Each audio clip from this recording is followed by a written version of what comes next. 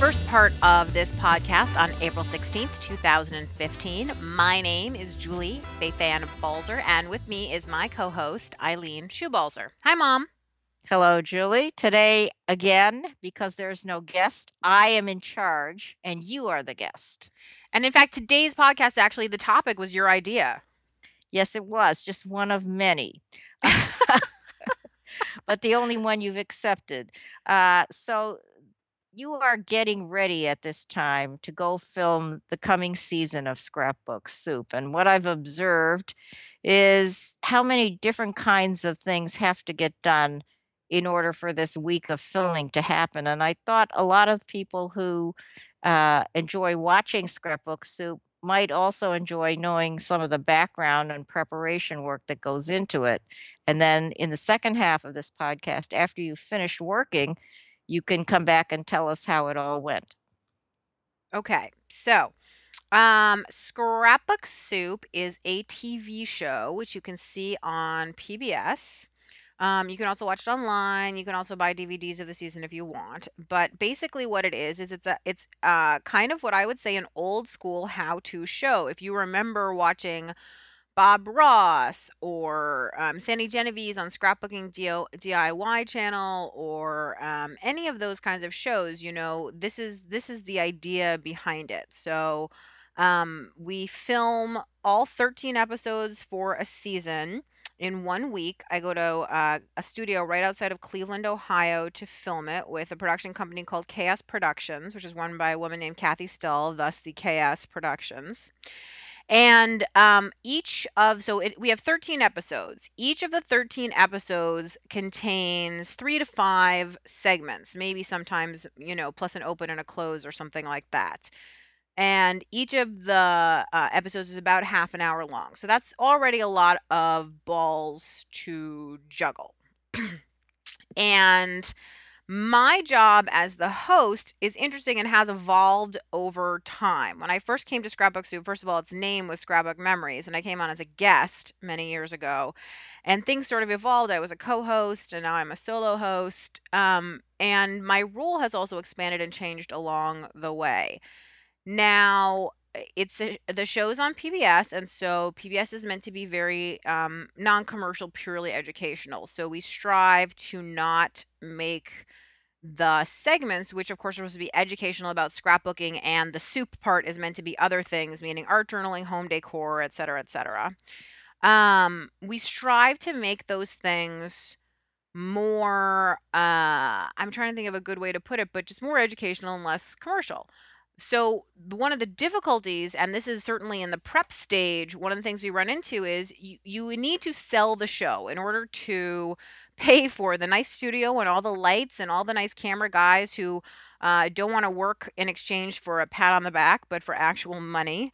Obviously we need to get people to sponsor the show and use their products on the show.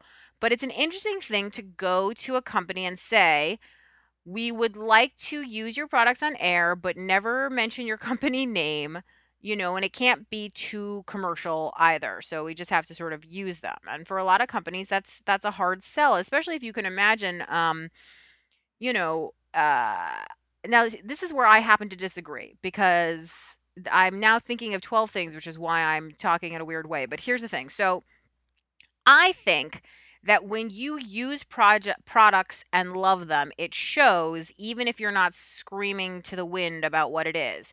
And I think that no matter how good a product is, or I shouldn't say no matter how good a product is. If a product is really good, it will show and people want it. If a product is not good, no matter how much you try to sell it, people will figure it out. I mean, they will figure it out. And so I happen to believe that PBS is a great place for people to see your product, not feel like they're getting a hard sell, but actually be able to see what they can do with it, be inspired, and want to use it. But it's harder to get people to understand that. It's also even harder in a funny way because when we sell to people, we say, listen, it's viewed in almost, I think it's 60 or 70 million homes or something, but you can't see the hits like on a YouTube video. So I feel like some companies would rather know that there are 10,000 hits on a YouTube video views rather than I don't understand like 60 million people on their TV. Like, it doesn't comprehend kind of. So that's sort of an interesting selling problem. So anyway, if I may streamline my thoughts, and mom, feel free to corral me anytime because I'm pinging around like a ping pong ball. Feel Um, free to try. okay, which is so in the selling phase, which we do a lot at CHA, talking to companies about the show and trying to get them excited, seeing what they have new, etc. Then once I sort of know who the sponsors of the show are, I start to put together the show grid. And as you can imagine, it's a chart like an Excel spreadsheet. And down one side is the episodes, 1 through 13. And across the top is, the segments and how long they're going to be. This is a 3-minute segment, this is a 6-minute segment, etc. Although Kathy really does the timing more, I sort of guesstimate in what I think it's going to be. And then she's really the boss. I'm just the monkey doing the starting work here. And then I try to theme each of the episodes. So the theme could be really loose, like this episode's all about stamping. This episode's all about things that are shiny. This episode's, those are some topics for our upcoming season. And so what happens is once I figure out what the sponsor products are, I'll invite the guests, which is a whole process, which I'll talk about in a minute. But once a guest says yes, I'll talk to them and based on what their strengths are. So, for instance, Amy Tan is one of the guests that we're having this season, and she's a very well-known scrapbooker. She has her line of Amy Tangerine products rather with American Crafts, and when I was talking to her about what she could do, and she was saying she wanted to use the Mink, which is a laminator that American Crafts sells to do foiling, and I was like, that's perfect because we can put it in the shiny episode. And then I was talking to her about her other projects, projects, and she was like, "Well, what do you think I'd be good at?" And I said, I put you in the family episode because she has this adorable little son named Jack, and I was like, "I know you scrapbook about him a lot, and I feel like, doing a family page and talking about how you scrapbook family photos would be a great thing." Whereas, somebody else like Christine Drumheller from Coco Daisy is going to be a guest. And for instance, her Coco Daisy does these planner kits. And so immediately we have one episode that's themed about time. And I said to her, I really want you to do something about the planner craze because it's not something I know a lot about. And I bet a lot of our viewers would be fascinated to find out more about this whole planner craze that exists in the whole scrapbooking world, right? So, I mean, those are just a couple examples of then how I'm trying to fit the guest to the theme of the show, but then also with any sponsor product. So, for instance, Brother is a sponsor with the Scan and Cut. And also with sewing machines. So Christine, who I know does a lot of stitching on her pages, I said, "Hey, can you do a layout with some stitching using a sewing machine, using a Brother sewing machine?" And she, of course, said yes. Whereas somebody who I know doesn't necessarily sew on their pages, I would never ask them to do that. Or May Flom is coming in as a guest, and I know she has a Scan and Cut, loves her Scan and Cut, uses it. So she's a natural person for me to say, "Hey, will you do some Scan and Cut projects?" Because again, I would never want to throw that at somebody who that's not what they do. Because the point of the show for me is to introduce you to some interesting scrapbookers and artists to show you what they do and hope that it inspires you. Because if they're geeked out about their projects, then I hope that you will be too. In fact, one of the girls that I brought in is someone who I've never met, but who I follow online and I really like. Her name is Ashley Horton. And she runs a Etsy shop called the Cut Shop or Cut Shoppy. I never know how to pronounce Shoppe. Is it Shoppy or I don't know. Anyway, whatever it is, it's called the I Cut believe Shop. it's Chape. Oh, sorry. There you go. The Cut Shoppe. And now we're starting to sound like a dog, like a Sharpei. Anyway, so she obviously, because she does custom cutting files, that's what she does. I was like, this is perfect for the Scan and Cut, and I'm excited beyond excited to see what she does with it. Now, in terms of inviting guests, it's an interesting thing because I try not to have the same guests year after year because it's really important to me, no matter how fantastic somebody is, to really have a variety of people. Now, there are some people who I just can't get away from. I just can't stay away because they do such a good job. And I'll talk a little bit about what doing a good job as a guest is. But so I invite people to come who I think are interesting, who bring a different perspective. And for instance, one of the things I said to my mom when I was thinking of who to invite to the show is I said, my scrapbooking style is very mixed media, very towards art journaling, very like paint, ink, doodling, pens. Like I don't use a lot of traditional supplies. I can, but it's not my natural space of existence. So I said, I want to get some scrapbookers who are more in a traditional place or who are a good, counterpoint for what I do. I also wanted to find some people who were scrapping a lot of pictures of kids, some people who were not. And then again, just different styles. So for instance, we have Joe Rotella coming again. He's a perennial favorite on the scrapbook soup set. He's our man crafter.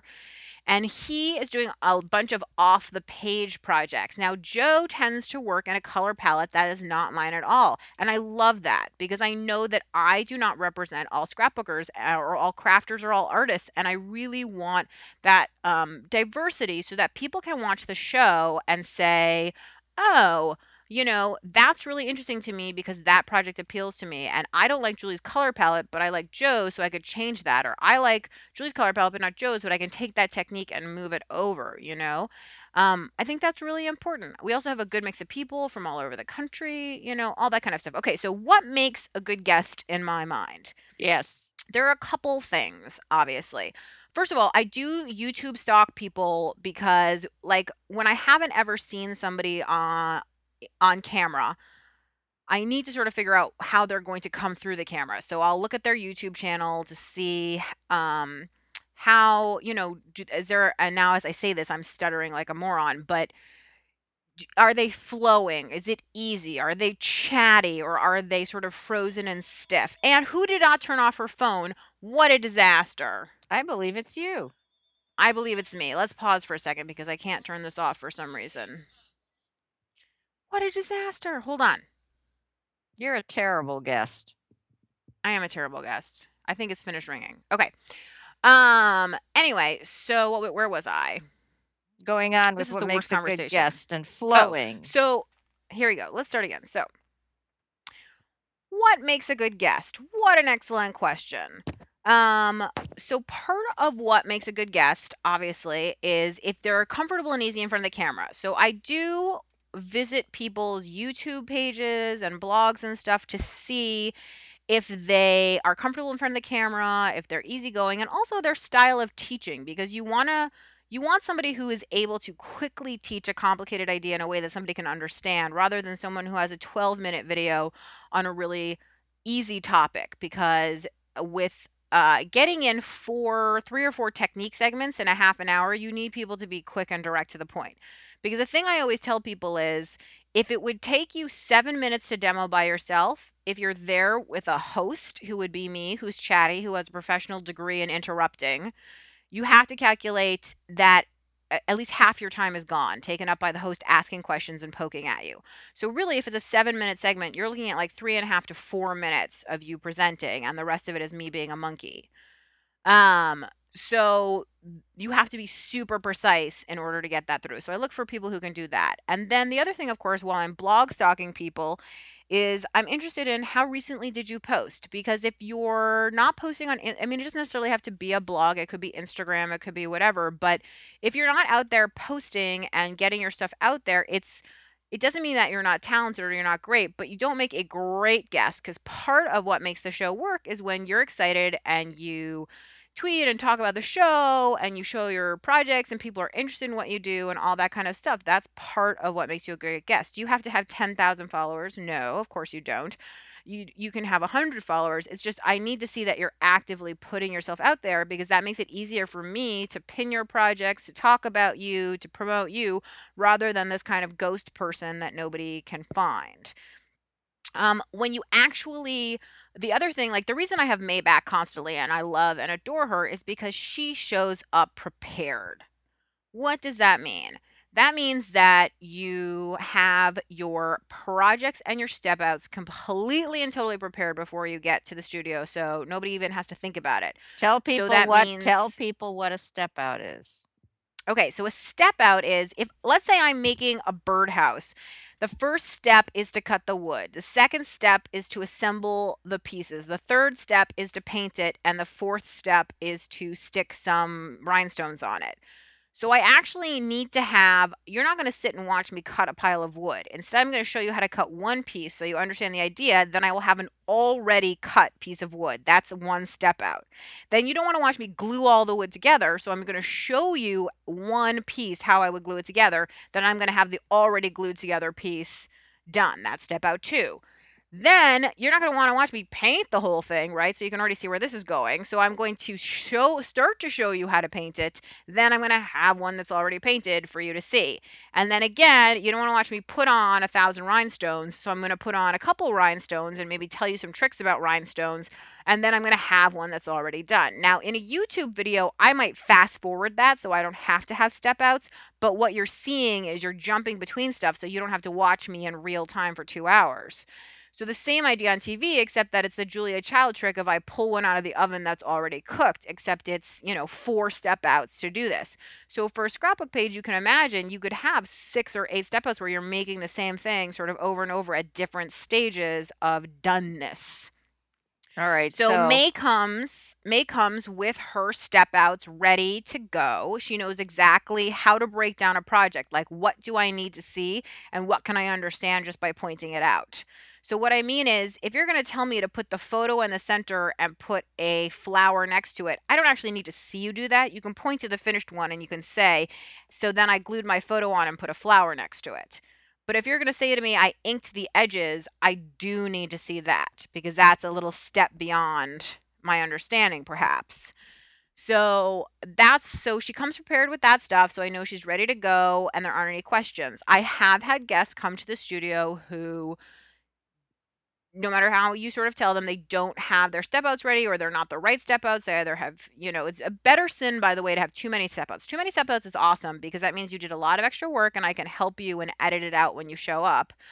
Too few is really tough because then we've got to sort of, uh, it's tough because it makes it confusing for the viewer. My goal is this. I want people to be able to watch Scrapbook Soup and make a project. I want to empower them. I want to excite them. I never want to make them feel confused or intimidated. And too few step outs, I think, makes people feel both confused and intimidated by something. did The anyone other thing ever show is, up with no step outs? Has that ever happened? yes, particularly when we have sometimes a sponsoring company will send a project which I present. And oftentimes, because they're not presenting it, they don't really think through the teaching of it. So I will get the parts of a project and I'll be like, whoa, I don't know how you jumped. We jumped from A to F. We need B, C, D, E, in here. So that's usually where it most often happens that you don't have the necessary step outs. People, I mean, I'm very good, I think, about telling people you need to have step outs, you need to do whatever. It's just everybody's idea of time is different. And the number one thing that new guests always say to me, besides I'm nervous, is they say, wow, that was so fast. And it's true. You think 7 minutes is a long time. But then when I get talking and we get doing and you're trying to do it, it's like boom and it's gone.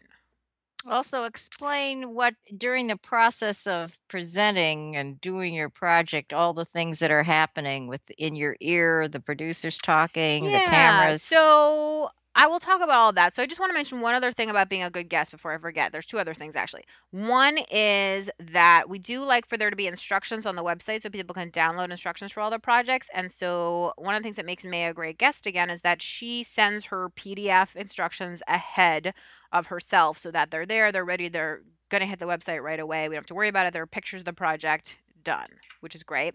The other thing, of course, that makes a great guest is when you are just really enjoying yourself and doing something you love. When you're not frustrated with it and you're not like dumbing it down, but you're doing stuff you actually do and sharing the love. Anyway, so let me just talk about what's going on because this is where it also gets complicated. So I always tell guests, chill out, relax. I'm there to help you, and anytime you're nervous, you know, I'm there for you.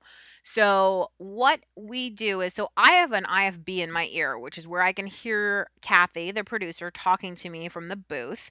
And then I am talking to the guest and we're doing the project. So usually what happens is they'll go through the project with me and I will often, and we'll go through it with Kathy too. And then the three of us will usually rework it a little bit. We'll say, oh, you know what, let's jump here to here, and then let's skip this step, let's do this and that, let's look at these finished projects here, et cetera, et cetera.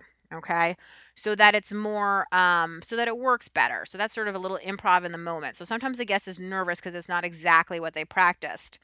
Then the then Kathy will tell me in my ear when we're about halfway through the segment, in which case I tap the guest on the back. So if you've ever noticed me touching the guest, it's not just because I like to feel scrapbookers, it's also because that's just a cue to them of what's happening so they know their halfway point.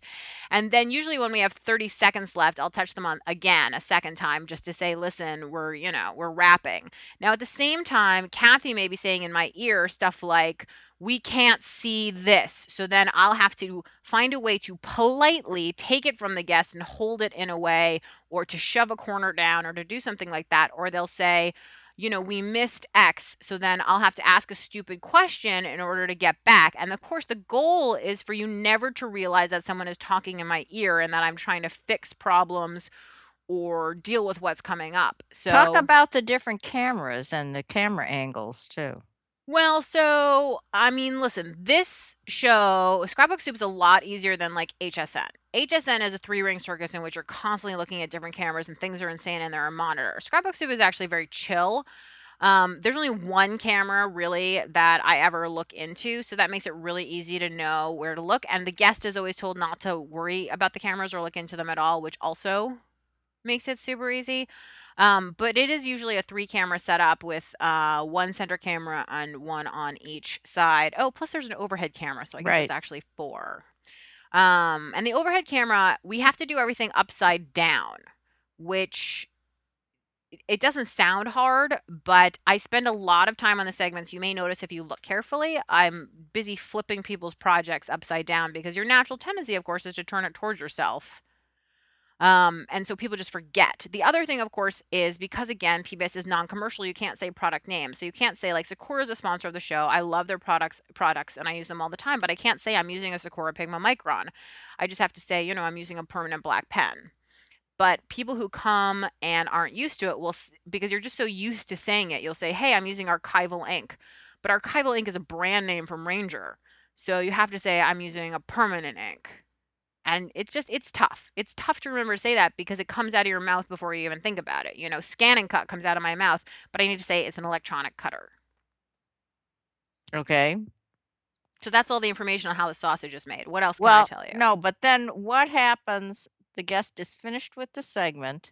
Then what happens to that piece of film next?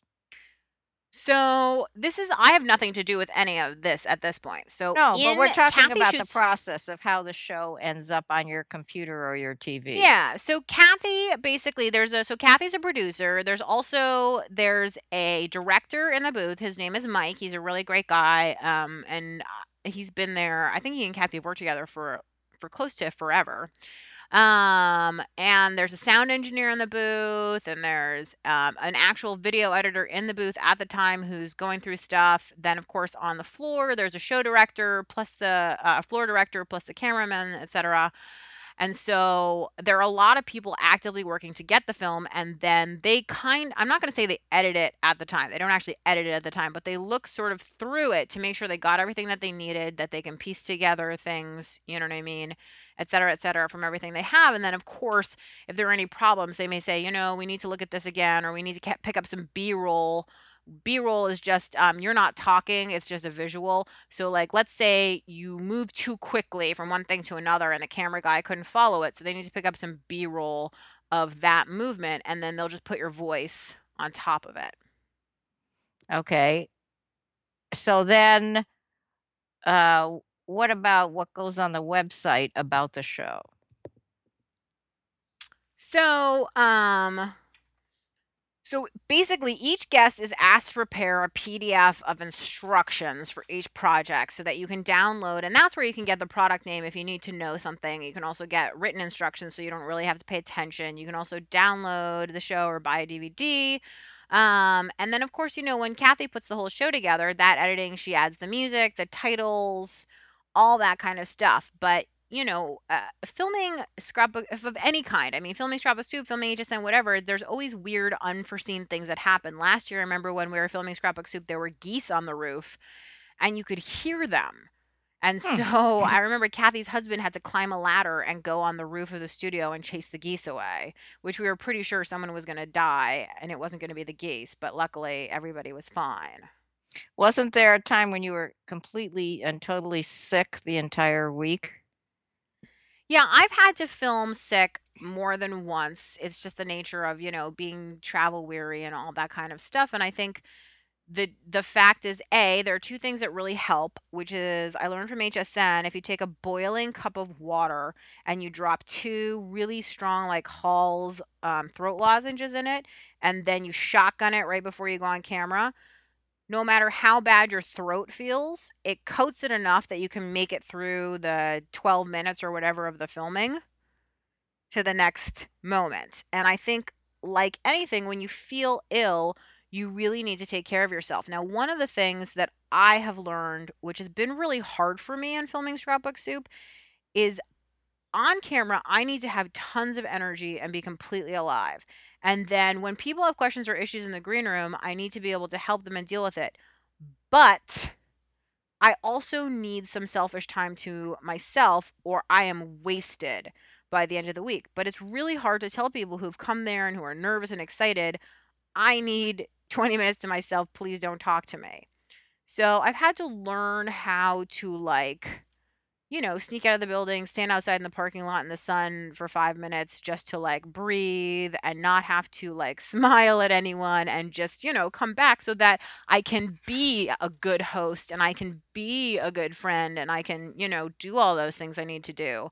I would say, in that sense, listen, I never understand diva behavior. I think it's insane when people have like weird rules about don't look me in the eye and don't whatever. Like that stuff's just crazy. But I do understand the theory of like, you need a trailer, you need somewhere comfy and nice, you need somewhere that, you can come back to yourself so that you can do better work, you know? So, of course, I don't have a trailer or anything. I sit in a big room with everybody else, but I do try to take, a walk around the parking lot, because it's in a big industrial park, this place. So it's not like there's anywhere real to go, but just, somewhere that I can come back to me. Talk about food. Oh, so ever so I okay. So I used to love doing any kind of filming because there's often food and snacks around it. And in fact, at the studio they serve you breakfast and lunch and there's lots of snacks. Now, the crew, as I mentioned, is mostly men. I think there's maybe one or two women on the crew. So it tends to be chips and meat this and pizza and all that kind of stuff, dude food. There's not a lot of like little lady salads kind of stuff. But they do a good job. They make an effort to put out some fruit and some vegetables and stuff like that. But ever since I started doing Weight Watchers, I really noticed how much the food is around because like I love it that they're coming around offering you ice cream, but I also realize that that's dangerous because I once was told that a sheep can't tell when it's full and it will eat until its stomach explodes. So if uh if it can't eat enough grass to get to that point, but let's say it gets into dog food or something, it will literally kill itself by eating until its stomach explodes. And sometimes I think I might be a sheep. So it's very hard for me to say no to all the food that's around, but that's something I've had to learn to do, is to be like, just because there constantly are little treats around doesn't mean you need to eat all that chocolate, all those chips, all that meat and 12 sandwiches and blah blah blah blah blah blah blah, that kind of stuff. So, but it's, it's Yeah. part and parcel of it. Let's talk about the really important stuff now. What Yeah. you wear and makeup. What you wear in makeup. Okay, so Kathy sends out a little pamphlet to all the guests that goes through what to wear. And she always says, things that don't look great on camera are all white, all black, all red, or very vibrating patterns. Things that tend to read better are solid colors. And then our set is hot pink, like hot pink. So if you wear too close a color, then it becomes a green screen, and you want to wear something that contrasts nicely with it. And then there's the old thing about nobody's arms look good on TV. It's part of the reason I swear to you actors are so thin. Because nobody's arms look good on TV. So you always want to wear a 3/4 sleeve at least, or something else. And then also something I've learned over time is something more body conscious without being too tight, but just that shows that you have a shape of a human being, tends to look better than something like that's more loose. Like a caftan is never going to read as well as like a well-fit button-down shirt. The other thing is, because you want the show to be timeless, we often tell people try not to wear something that's too on trend. Try to wear something that's more classic. And it does make me think of Martha Stewart, who I think does this so well.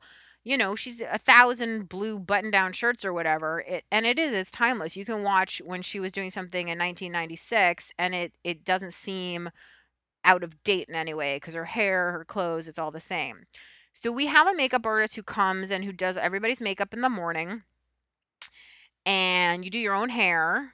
And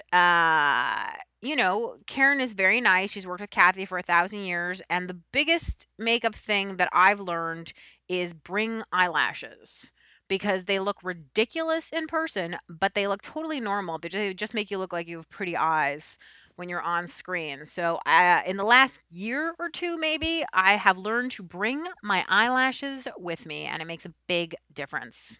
And manicures. Yes, manicure. So you always have to get a manicure before, and generally speaking, anything that's not like a normal plain color is fairly distracting because people are staring at your hands. So usually the advice is to get clear or a light pink or something very classic, a French manicure, something like that. If you've got like all rhinestones on your hands and stuff, or little sharp weird things or drawings, it tends to combat. Or if you have particularly terrible and ugly nails, it's also, of course, a problem because people are staring at your hands. So what do you pack? What don't I pack? So I usually pack 2 to 3 on-camera outfits so that Kathy can evaluate them and see what she thinks. When I first started doing the show, the hosts changed. They changed, I don't even know how many times. They were in a different outfit for every episode, and it blew my mind. So I said to Kathy when I came on as one of the hosts, I said, I don't want to do any of the changing anymore. I think it's stupid. Nobody looks what we're wearing anyway, and it's confusing. They would have to take Polaroids of us so we could figure out what we're wearing. You have to make sure you're wearing the same jewelry, the same, and I was just like, why? Nobody cares. Nobody's looking at me. They're looking at the project. What does it matter? So Kathy was okay with it, and that's where the Scrapbook Soup aprons came from, because it was like, let's just wear a basic outfit that nobody will even look at. It's an apron and it's a shirt, and who cares about the rest of it? And that has made a huge difference, not having to change constantly and remember where things are, because again, nobody's looking at me. So I bring that. I bring some clothes for, walking around, hanging out. I bring all my projects and step outs. And then I have a sort of big container, which I call useful things.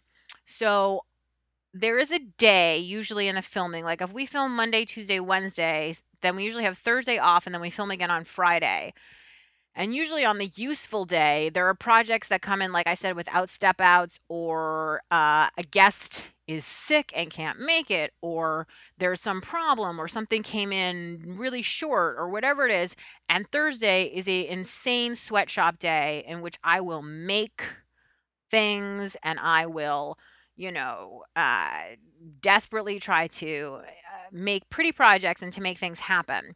And so I bring what are useful things. So often it's photos, because obviously it's a scrapbook show. If I want to make scrapbook pages, so I bring various sizes, orientations, shapes, topics, subjects. Some of my favorite tools or pattern papers or whatever, although I really do try to use the sponsor product that's sitting there at the studio. And then your usual kit of stuff that you like to have. Like I like to have my paintbrushes. I like to have a set of watercolors. I use the Sakura koi watercolors, which is great because that just means that I can turn anything any color that I want. Bring a little bit of gesso, just the usual sort of useful things that a girl needs when she's making stuff. Okay. So talk a little about your concept of the show and how it has changed over the last few seasons. Well, I mean, I think the idea that I even have a concept of the show is something that's changed because, again, when I first came in as starry eyed, know nothing girl, I was just excited to even get near a TV camera. And then over time, as I've become more integral to the show, I, I've also gotten more control over it. And I think I said this earlier, and this is really important to me. I want to educate and empower people. I want somebody who happens across the show who's not a scrapbooker eh, to be entertained. There's another E. So we just call it the E's: educate, entertain, and empower. Um, to be entertained so that it's a fun show, so that you're enjoying yourself, so that you see crafting as fun. And I want them to be tempted. I want them to say, you know what, I feel like I could do that. Or, you know what, that looks exciting to me. I mean, one of the things about the scan and cut that is so exciting to me, I will say, is that I often find that when I demo it, even the male crew who are so bored and not interested most of the time will be like, that was really cool, because tools are kind of cool and what it can do is kind of amazing when you see it. So I think, I really want the show to have that entertainment value where people who have never done it get excited and entertained by it. And also, let's say in a family, and I'm going to be totally sexist now, let's say that the mom is a scrapbooker and she watches the show. I want her to be able to watch it with her kids, for them to be interested, and for her husband not to hate his life that he has to watch it too. Do you know what I mean? So everybody can watch it together. Um, and then I want people who are scrapbookers and creators and crafters and artists to watch it and to feel like they're seeing new stuff, not the same old recycled content. They're seeing new ideas. They're feeling, again, educated, that they're feeling that there's something, that they're feeling inspired by what they're seeing. Okay.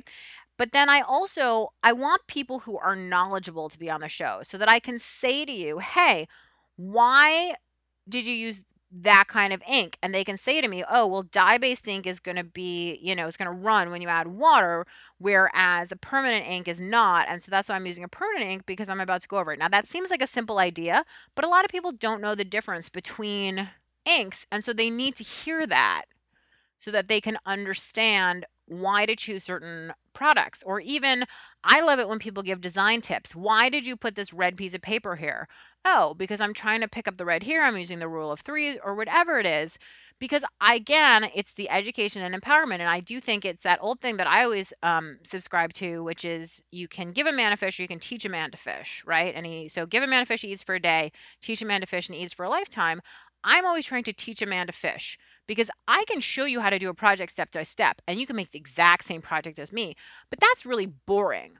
I think what you want to do is you want to say, okay, I'm going to show you how to make a project. I'm going to tell you why I made the choices I made, and now you get to make different choices, but inspired by the choices I made so that it's you, so that you walk out with something that's very you. I always say when I teach, I say I never want to see anybody walk out with anything that looks like me. They should walk out of class with something that looks like them. And I think the same thing is true when they watch Scrapbook Soup, which is I don't want people to walk away with scrapbook pages that look identical to mine. I want people to be inspired and empowered, so inspired by my art and empowered by the information that I'm giving them, to feel like they can make something that is inspired by it, but not identical to it, so that it's their own and it really comes into their own genre of stuff. For me, it's the difference between, if I go into the kitchen, I can cook from a recipe.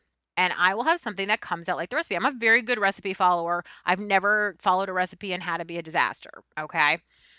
Um, but I also want to be able to go into the kitchen and like see the ingredients and be able to throw together something or be able to improve or change this part. That takes time and practice, but it also takes knowledge. Like, what does tarragon do to the flavor? What does, and that's the same thing is true. Like, what does yellow do to the composition? What does asymmetry do to it? So that again, you're doing knowledge. It's just like not everybody likes tarragon, not everybody likes yellow, and that's fine. You just have to know it.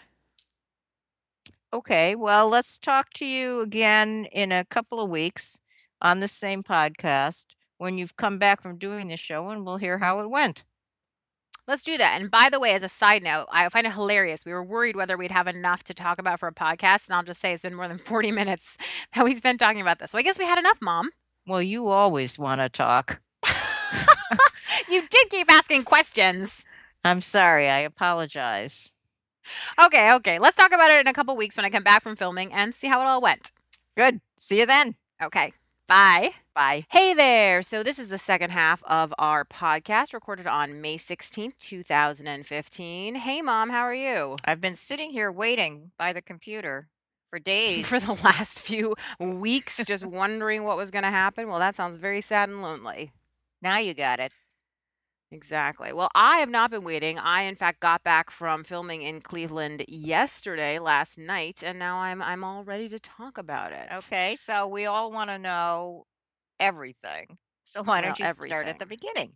Okay, so I basically our schedule this season was really nice and it was nicely scheduled, I'd say. And what I mean by that is sometimes when you're filming is a very intense experience. And I was, of course, reminded by it that even if I'm wearing sneakers, even if I'm standing, they put behind the table for me one of those like pampered chef sort of rubber mats so you don't get too tired standing. But still, after hours and hours, you do lose energy, your feet do hurt, like all it's actually physically taxing, which seems crazy, but it's a lot of energy you're expending when you're on TV because the TV or video version of myself, it's me, but it's like a more energetic version of It's myself, like I it's like guess. the aerobics instructor has to dance at a higher level than anyone in the class.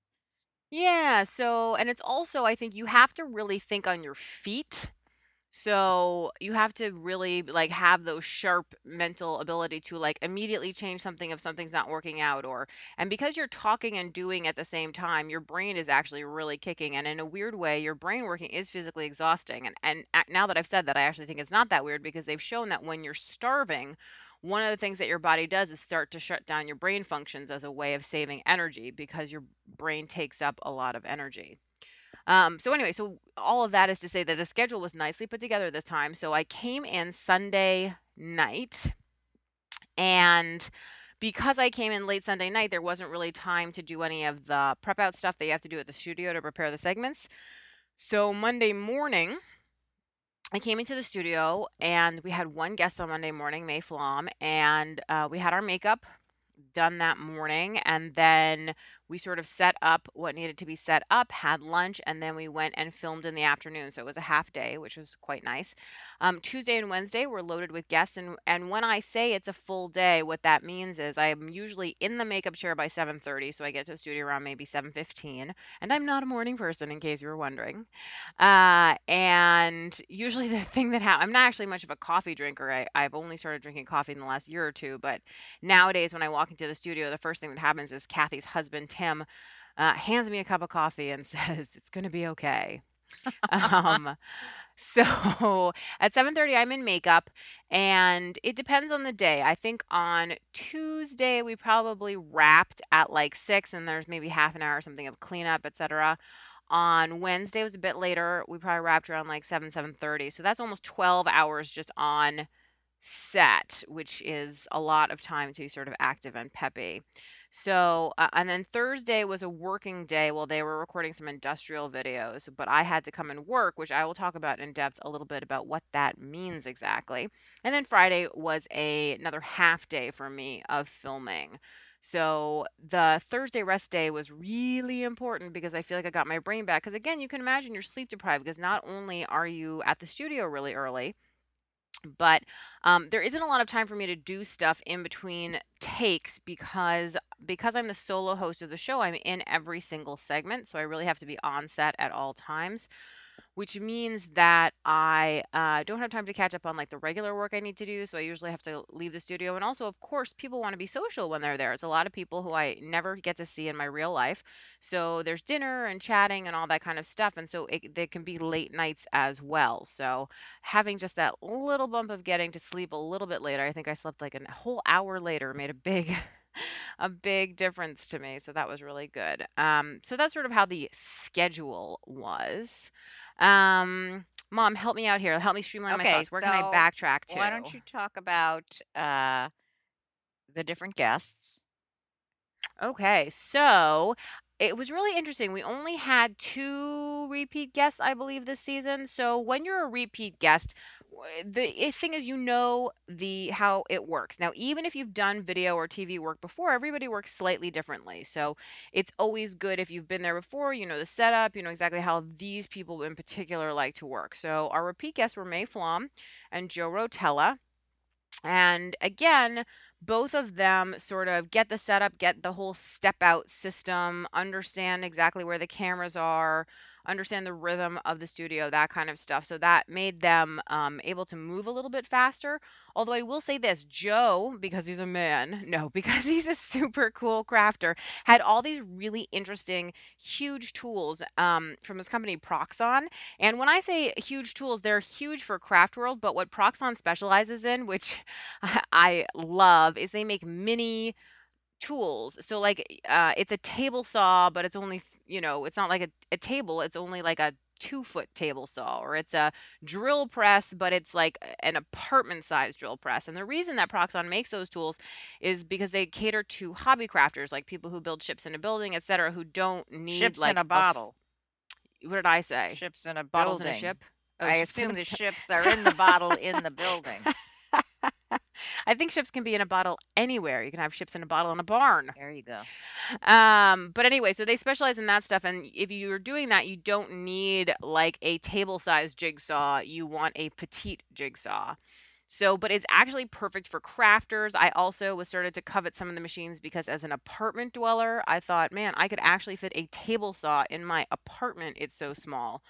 So they were big for crafty standards, but by real tool standards, they were small. But it was interesting to see the whole setup, obviously, for those tools. And then Joe had me use, there's this hot wire cutter, which never in my life have I thought you know what I need today is a hot wire cutter. After using it, I was like, I need this. I don't know what I would do with it, but I need it in my life. And what it does is it cuts through styrofoam like a knife through butter, Mm. as they say, and which was really super cool. And I suddenly thought of all these millions and millions of styrofoam crafts to make. But then the safety thing that's really neat is after you turn it off, if you count to two, the wire, which is like 4,000 degrees or something, I'm probably making that up. It's probably like 400. I don't know. It's very hot. Don't touch it. You'll burn yourself. But that's how it cuts through the styrofoam.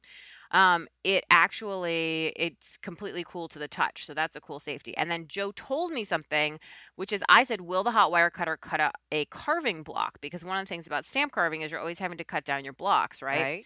And he said he bought some rubber and he tried it on the wire cutter and it didn't work, which makes sense actually to me because it would have to melt that really thick rubber. However, he did say that he has one of the little mini jigsaws that I mentioned at home, and that does work. So Uh-oh. now I know now I'm in big trouble because now on my wish list is I need a mini jigsaw so I can cut my my carving blocks with that instead of a utility knife. One of the dangers, of course, of the guests coming on is they make some really cool stuff and they use really cool tools. And I end up wanting it all after doing the show because I'm like, oh my God, I need that now that I see what it does. Define need. I know. Well, see, one of the things that I think is really important, and the reason that like demo TV or DIY TV or whatever you want to call it, I think is important, is because, listen, like paper, stamps, whatever, you can sort of get from a blog post or still pictures what it's going to do. But with tools of all kinds, I think you need to see them in action to get it. I mean, that's why people do infomercials and stuff, right? Is Mhm. because when you see a tool in action, it's so different. I know I found that when demonstrating the scan and cut is that when people sort of don't get it and then they see it or they try it and they go, oh no, this is coming home with me. Okay. So let's see. So those were our repeat guests. And oh, this is my favorite May story. So I issued May Flom a crafty challenge, or I texted her maybe 2 weeks before the show and I said, I need a favor. Feel free to say no, but I'm looking for a segment about using a sewing machine without thread. What do you think? And all she texted back, and this is why I love May Flom, was challenge accepted, which I thought was an intrepid way to go after it. And she did a fantastic job and came up with an idea that I think is really great and smart and all that kind of important stuff. So that was exciting to me because I wasn't sure what she was going to do, but she did something not only that I think is a technique that lots of people will like, and I'm purposely not giving it away because you have to watch the show.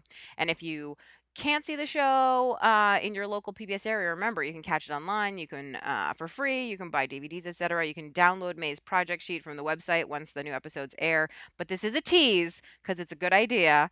But anyway, but it's in her style, and that's one of the things that I loved about this season. And I will talk more about the other guests. Is that I felt like everybody who came had a very clear style. And so they were creating projects within their own style, and that is always exciting to me because I always feel like scrapbooking and crafting and all that kind of stuff is really about turning out stuff that looks like you. It's the imperfections that are you. I was listening to a podcast on the airplane ride home, and one of the things they were talking about, and I'm going to butcher what this is that I believe Native American artists put in something called a spirit line or something like that into their art, which is a purposeful imperfection so that they can continue to work on it, continue to get better, and it gives them a way to sort of, not get trapped in the art. And I love that idea, and I always have, of imperfection in your art and making sure people know this wasn't manufactured. This is homemade. It didn't come off an assembly line. I made it. And so it was nice to see all those sort of different styles represented. Okay.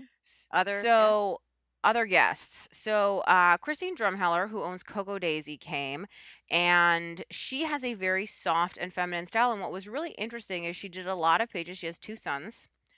A lot of boy pages that had sparkle and glitter and had like that soft, shabby chic style. And that was really, really fun to see. And Ashley Horton came, who is on the design team for American Crafts, and she owns an Etsy shop called The Cut Shop. And I had never met her before. She is a hoot. She's got a fabulous Southern accent that I kept wanting to. Um, I wanted to talk like her. I find a Southern accent incredibly seductive, but then I was like, I think it sounds like I'm mocking her, and I'm not, because I love the way a Southern accent sounds. There's something about it that's very attractive to me. And she was just sweet and funny, and she was fantastic on camera. And it was funny because she was nervous, and I was like, "You're a natural."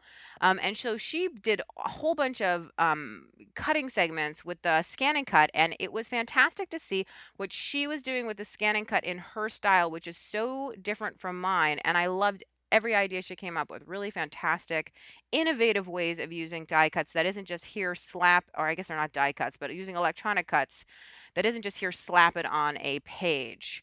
And then Cheryl Boglioli came, who has been a guest on this podcast before. And actually, I think Christine has been a guest on the podcast before too. And May has been a guest. Gosh, I guess there are a bunch of people who've been guests And on the Joe podcast. Rotella has been a And Joe guest. Rotella's been okay. Well, now we know. I pick favorites, and you know what? I'll probably ask Ashley to come on, so that's going to be a full circle. So Cheryl Boglioli came on, and she did a whole series of segments that were basically like artsy made easy is sort of what I pitched them to her as, which were techniques about just easy ways to add artsy things into your layout. So, for example, one of them was a segment where we did quick backgrounds, and we did like six techniques, for creating backgrounds. And it was just like boom, boom, boom. But the thing that's really interesting to me, which nobody knows except for you now, is that Cheryl has been on the road, which we talked about in the podcast with her in her Glamper Glinda teaching and doing whatever. And when I invited her to be on the show, she was in the middle of her teaching trip. So she had to create all the projects for the show and all the step outs and everything else based on the supplies and the things she had and she was carrying with her in the camper, sort of between stops and as she was doing stuff, which was a major challenge. And I got several texts from her along the way that were like, this would really be easier if I were home in my own studio. But what she came up with, I think, is kind of brilliant because what she proved is you don't need a lot of supplies. You don't need a lot of stuff to really sort of explore and push at some mixed media ideas, just fun ways of using what you have. And over the segments that she had over the season, and there are six of them, I think she used a lot of the same supplies but mixed them different ways. And I don't know, that was exciting to me too, sort of an idea of reuse, recycle, keep things keep things going, for lack of a better word. Then Joanne Fink was a guest, and she is a calligrapher. And Sakura of America uses her a lot, and that's actually how I know Joanne. She is the author of several books, including the very popular Zenspirations. series. She's a doodler and Zentangler and all that kind of stuff. So she did two segments on a sort of easy lettering ideas. Of course, she says write with your natural handwriting, and hers is calligraphic and beautiful. But I really liked the technique she did with some metallic jelly roll blending. I thought that was really cool. And our final guest was Amy Tangerine. Well, actually, her name is Amy Tan, but her brand is Amy Tangerine. And I had never spent any time with Amy really before. We'd always said hi and knew who each other were. But it was great to sort of talk to her and get her perspective on things. She's very smart, very kind person, and I really liked her, and I really liked the segments that she did. She really has a amazing way of taking crazy disparate elements and bringing them together. And I said to her on camera, in the least insulting way possible, I said, I would look at these puffy stickers and be like, these are ugly, I'm not buying them, but you make them look sort of elegant and fun and fantastic, and that is like scrapbooking alchemy to me. It's magical. So all of her segments, really, you can see how she takes these crazy disparate elements and makes them look amazing. So I want to steal some of her embellishment techniques because they're awesome. So that's sort of a roundup of who came. We had I have some new product that I'm kind of in love with. We had a new sponsor who I had never seen before, called Plus, which is actually a stationery supply company out of Japan, but they have an American division, and they have these stamp rollers. Which, for all you art journalers out there, they have oil-based inks. And so an oil-based ink does two really cool things, which is one, it does dry permanent, which is very important when you're using stamps. But two, it resists water-based media on top. So if you watercolor on top of it, it resists it very strongly, which is really a cool look. And because of course water and oil don't mix, as we know. And the other thing is the stamp roller, obviously you can roll across your whole journal layout and it's just like one long stamped image. I mean, obviously because it's office supply, there's some limitations. It's the only color is black, but hey, as they said, I'll wear another color than black when they invent something darker. And how often do I stamp in a color other than black anyway? And it's a limited palette of patterns at this time, but I really liked those, and I won't lie. I said to the very nice woman from Plus, I said, may I take these samples, these stamp roller samples home with me?" And she said, "Yes, you may." And I thought, score. There's some perks to being the I host. think there are. Well, let's talk about when you watch the show, you're not aware of just how many people it takes behind the scenes, the crew, the people in the sound room, the makeup person. I mean, just everybody. Why don't you talk a bit about the people who don't appear on camera but who are important to the show?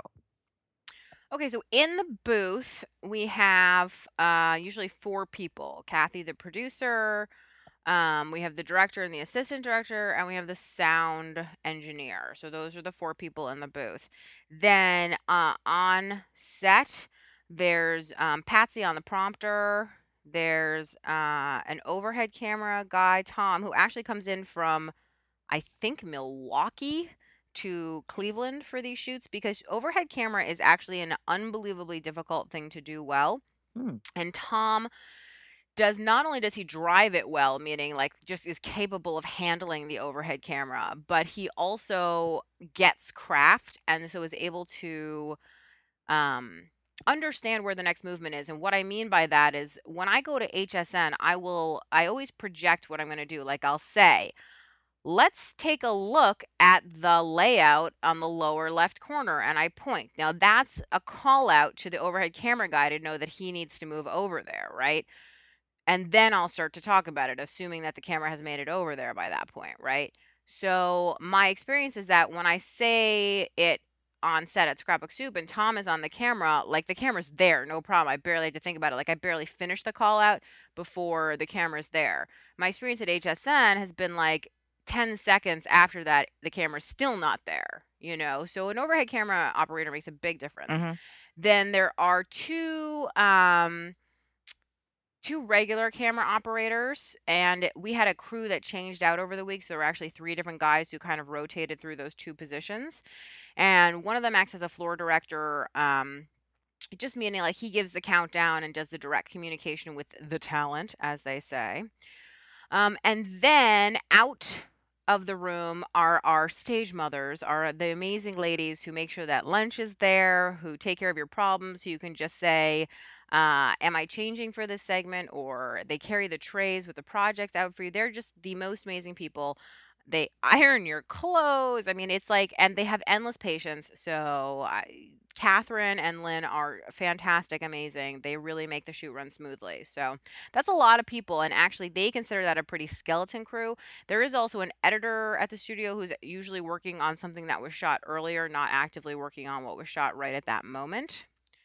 And then Karen, who does the makeup, comes in for just part of the day to do the makeup. She's not there on set the whole time. I think that's everyone. That's impressive.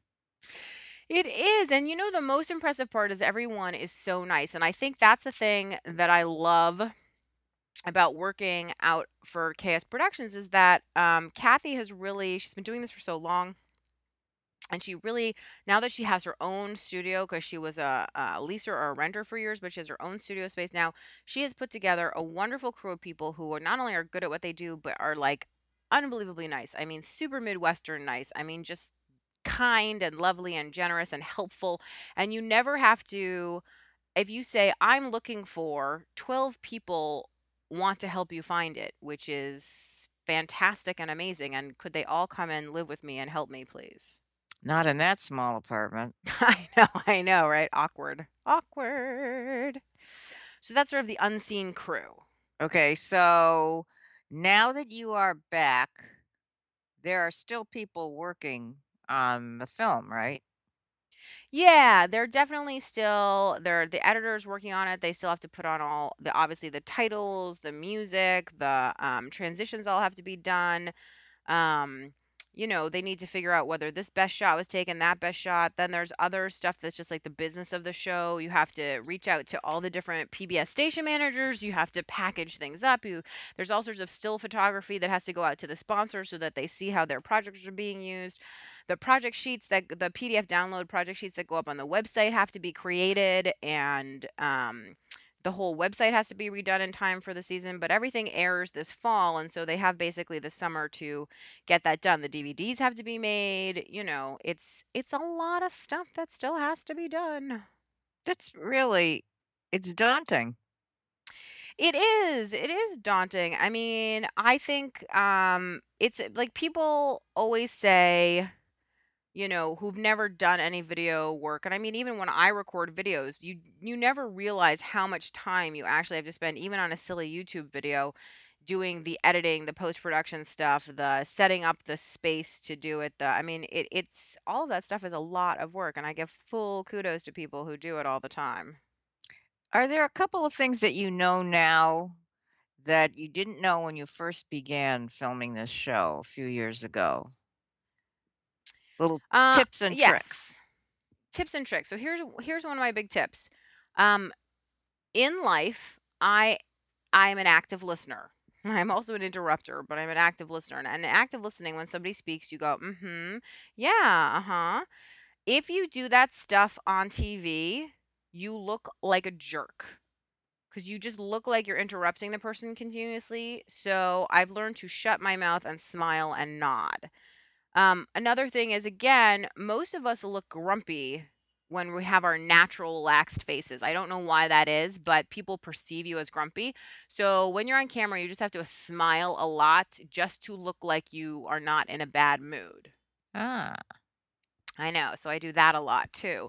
Um, but more than anything, I think I've learned I talk too fast, which I do on this podcast all the time too, because 99% of the time, if there's a problem, like with a promo piece or something that I'm doing, Kathy, the producer, will say to me, okay, let's all breathe and slow down because I want to talk like the Micro Machine Man, like this speed. And she says, no, we need to talk so that people can hear it and process it. so when she says let's all, she really means you.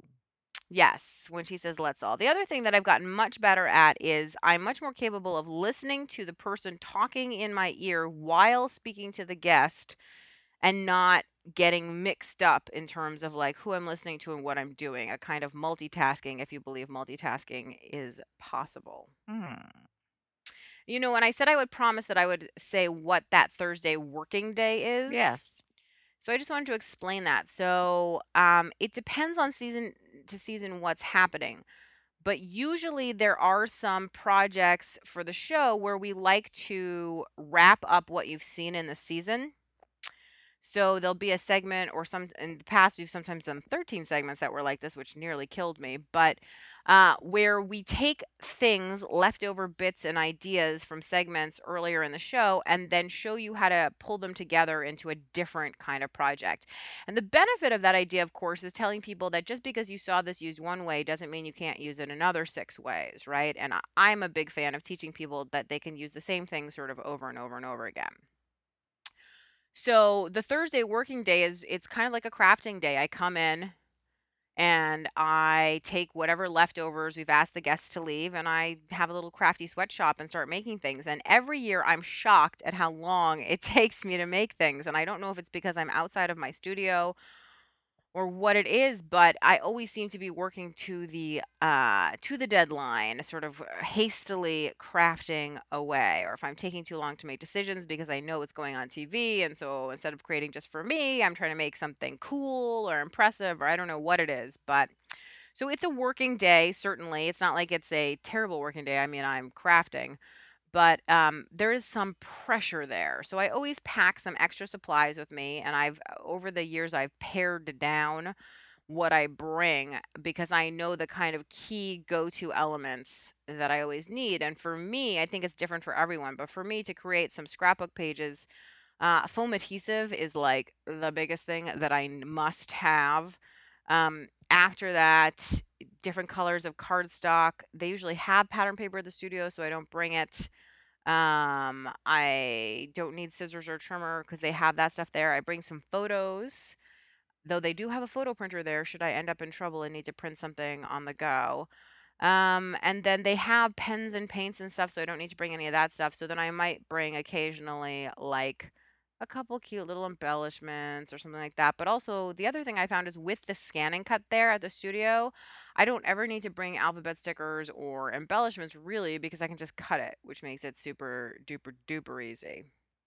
And then the other thing is just physically, don't you find just like someone who's in a Broadway show 8 times a week, you have to really watch your health.